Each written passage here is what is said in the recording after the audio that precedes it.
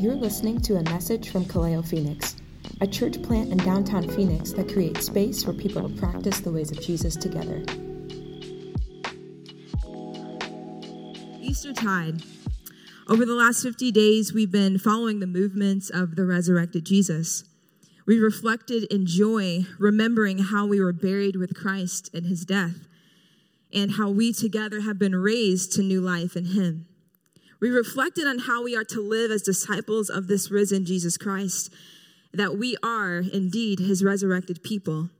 And in joy together, we are witnesses of Jesus in the world. The love that we have for one another is what allows the world to know that we belong to Jesus. The way in which we look after and care for one another is proof that the Spirit of God lives in us. We together are invited to belong to God's new world, and that has been unveiled in the embodiment of Jesus Christ. And as we conclude this journey of Eastertide, let us read together 1 John 5, 9 through 13, which is our passage tonight. Verse 9 says, "Since we believe human testimony, surely we can believe the greater testimony that comes from God. And God has testified about his Son. All who believe in the Son of God know in their hearts that this testimony is true. Those who don't believe this are actually calling God a liar because they don't believe what God has testified about his Son. And this is what God has testified. He has given us eternal life, and this life is in his Son. Whoever has the Son has life. Whoever does not have God's Son does not have life. I have written this to you who believe in the name of the Son of God, so that you may know that you have eternal life." In this passage, it's interesting to me that throughout the passages in 1 John that we've gone over together, the writer and the elder repeats himself or herself over and over and over again. That our faith in the work of Jesus is a result of hearing this testimony. And hearing the testimony is an invitation to participate in the story. Throughout the rest of our time together, I would invite you to ask yourself these questions. What testimony am I listening to? What testimony do I embody? What testimony am I participating in? Because when you keep showing up and when you keep hearing the testimony embodied in the community that you participate in, this is eternal life. For the ways in which Jesus lived, live forever. And the ways in which Jesus moved, live forever. The ways in which Jesus loved, lives forever. And when we participate in his life, we also live forever, for that is eternal life. Willie James Jennings, an African-American theologian, known for his contributions on liberation theologies, cultural identities, and theological anthropology. He is currently an associate professor of systematic theology and Africana studies at Yale University, and he penned these words in his commentary on our passage today. He says, "Our God joins the condition of the creature. Like human testimony, the divine testimony may be compared or contrasted. Like human testimony, the divine testimony may be judged true or false. Like human testimony, the divine testimony may be accepted or rejected. In all cases, God does not hold back. God does not refuse to speak or to use. God will simply say again and again and again and again and again and again that my testimony is greater." He says to us tonight, remember my testimony. Remember the testimony that I proclaimed through Jesus. Remember Jesus. Thomas Smith, in his book, Successful Advertising. So if you didn't know, before I started doing this full time, I was in marketing for 2 years, so I couldn't help but bring this story into play. But Thomas Smith, in his book, Successful Advertising, makes the following reflections on effective frequency. He says, the first time people look at an ad, they don't see it. The second time, they don't notice it. The third time, they are aware that it's there. The fourth time, they have a fleeting sense that they've seen it before. The fifth time, they actually read the ad. The sixth time, they thumb their nose at it, which simply means they don't like or care about it. The seventh time, they get a little irritated with it. Some of you can identify with that. The eighth time, they think, well, that's a confounded ad. Here we go again with that. The ninth time, they wonder if they're missing out on something. The 10th time, they ask their friends or neighbors if they've tried it. The 11th time, they wonder how the company is paying for all these ads. The 12th time, they start to think that it must be a good product. The 13th time, they start to feel that the product has value. The 14th time, they start to feel like they've wanted this product for a long time. The 15th time, they start to yearn for it because they can't afford it. The 16th time, they start to accept the fact that they will buy it at some time in the future. The 17th time, they make a commitment to buy the product. The 18th time, they curse their poverty because they can't buy this terrific product. The 19th time, they count their money very carefully.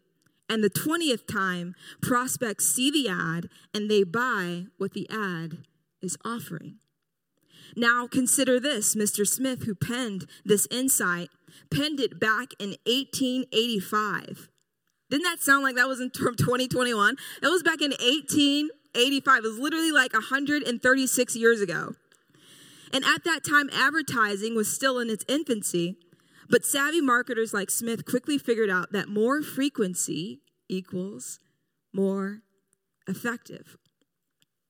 Now, I can't say confidently that Mr. Smith consulted with the writer of 1 John, but if we are going to embody a new way of community, a new way of existing together as the family of God, we must continue to testify of these things.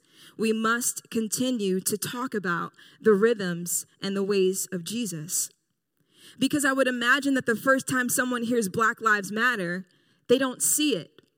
The second time, they don't notice it.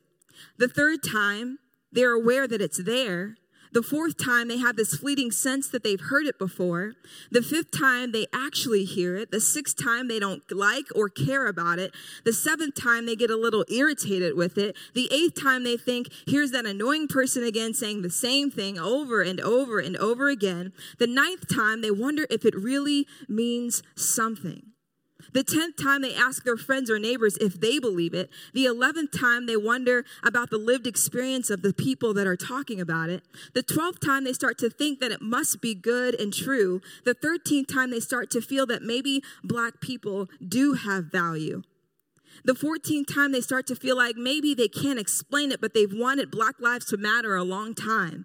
The 15th time, maybe they start to yearn for diversity and inclusion, but also consider the cost of what it means to obtain it. The 16th time, they accept the fact that they will do something about it sometime in the future. The 17th time, they make a commitment to participate in the work required. The 18th time, they curse the state of the world and the systems of white supremacy because it makes it so difficult to see justice and equality. The 19th time, they count the cost very carefully. And the 20th time, they take their hands out of their pockets. They move from where they are to where they feel they should be.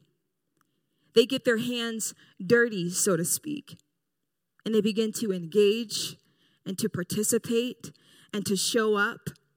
And although they may get it wrong from time to time, and although they may not see eye to eye all the time, they show up and they love and they protect and they believe. And that is the testimony of Jesus. That is the life that will live forever. That love, that is eternal. My intention is not to present some type of formula for diversity and inclusion, but to simply present a figurative example that I hope helps us remember that in repetition, we are formed together.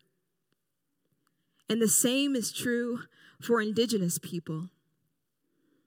The same is true for Native people.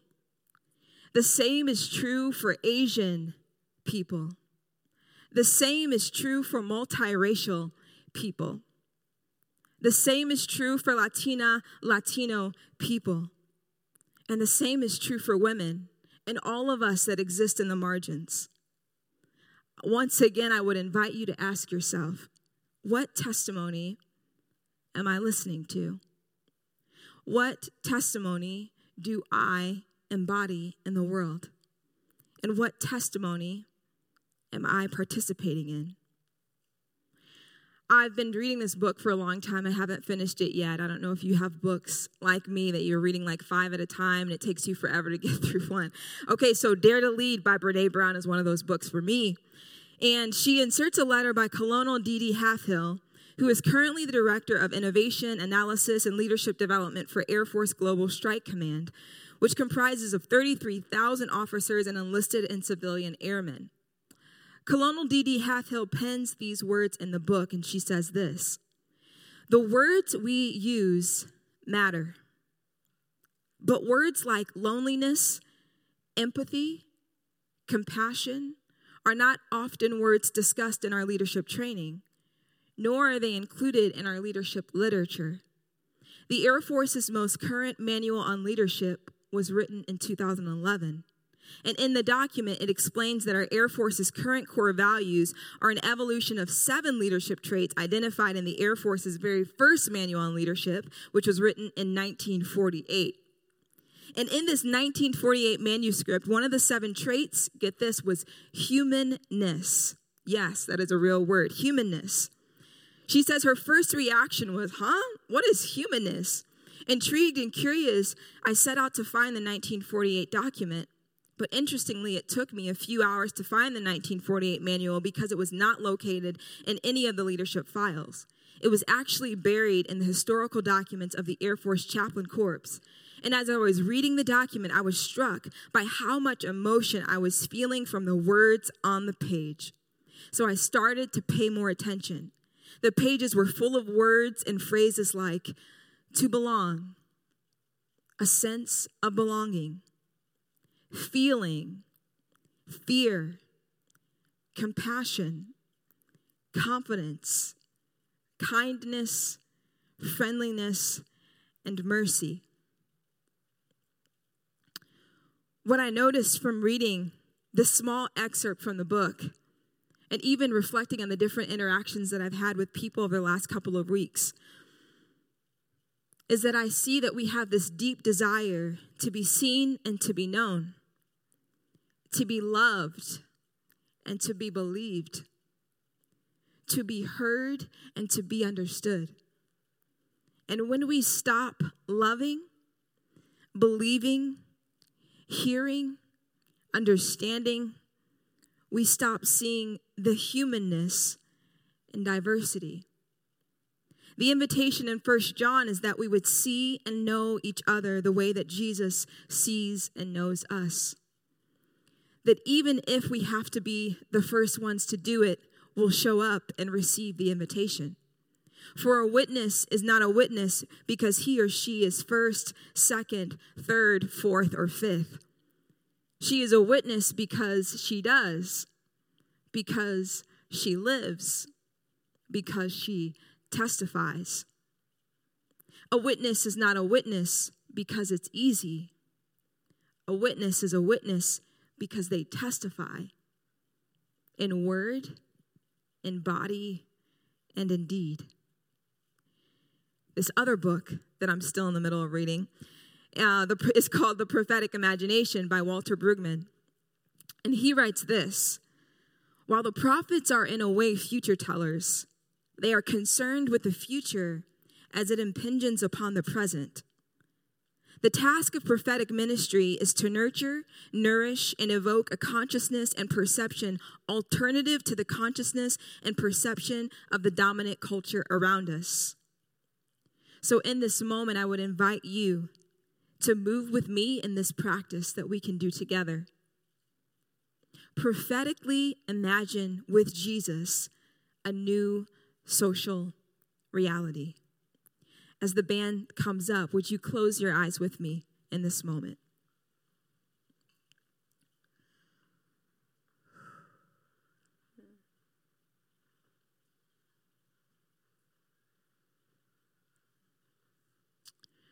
Just take a deep breath.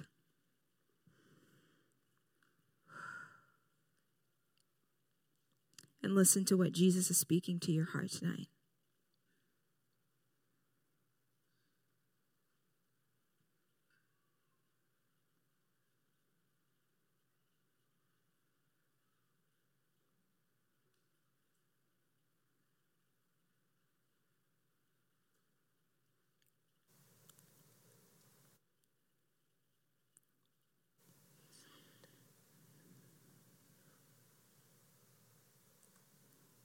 With your eyes still closed, I would invite you to imagine a world where oppression doesn't exist. Not because we shy away from topics like critical race theory, or not because racism hasn't existed before, but because we have been fully restored.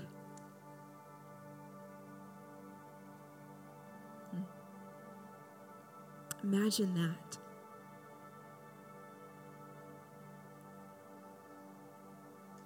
Imagine that we are all equal.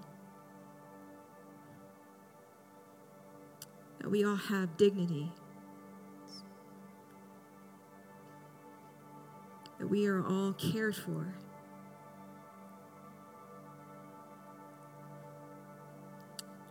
That we are all seen as valuable.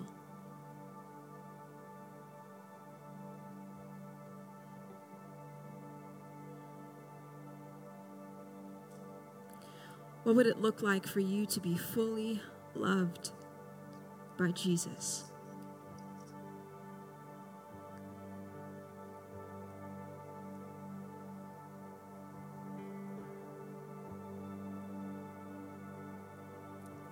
To be fully restored.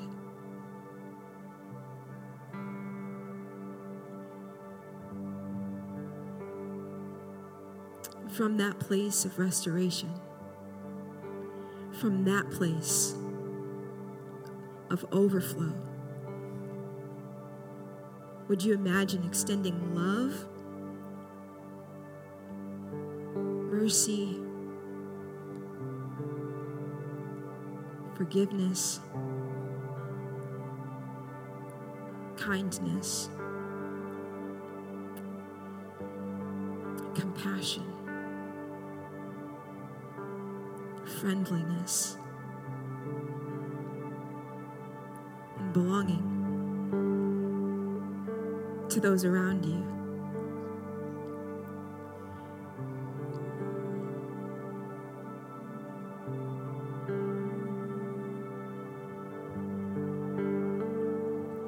How would you,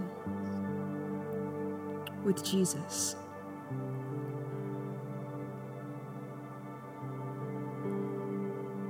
foster a place of belonging with those around you?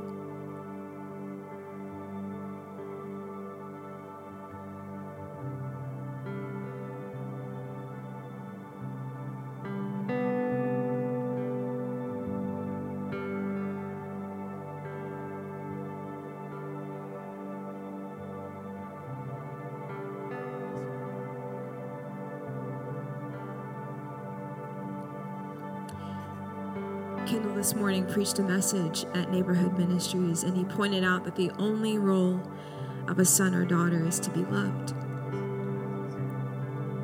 And it is from that place of love that we love others.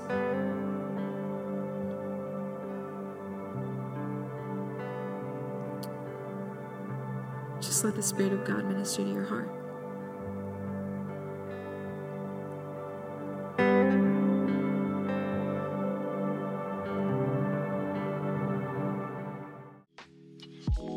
For more resources or information about Kaleo, please visit our website at kaleophx.com or follow us on social media.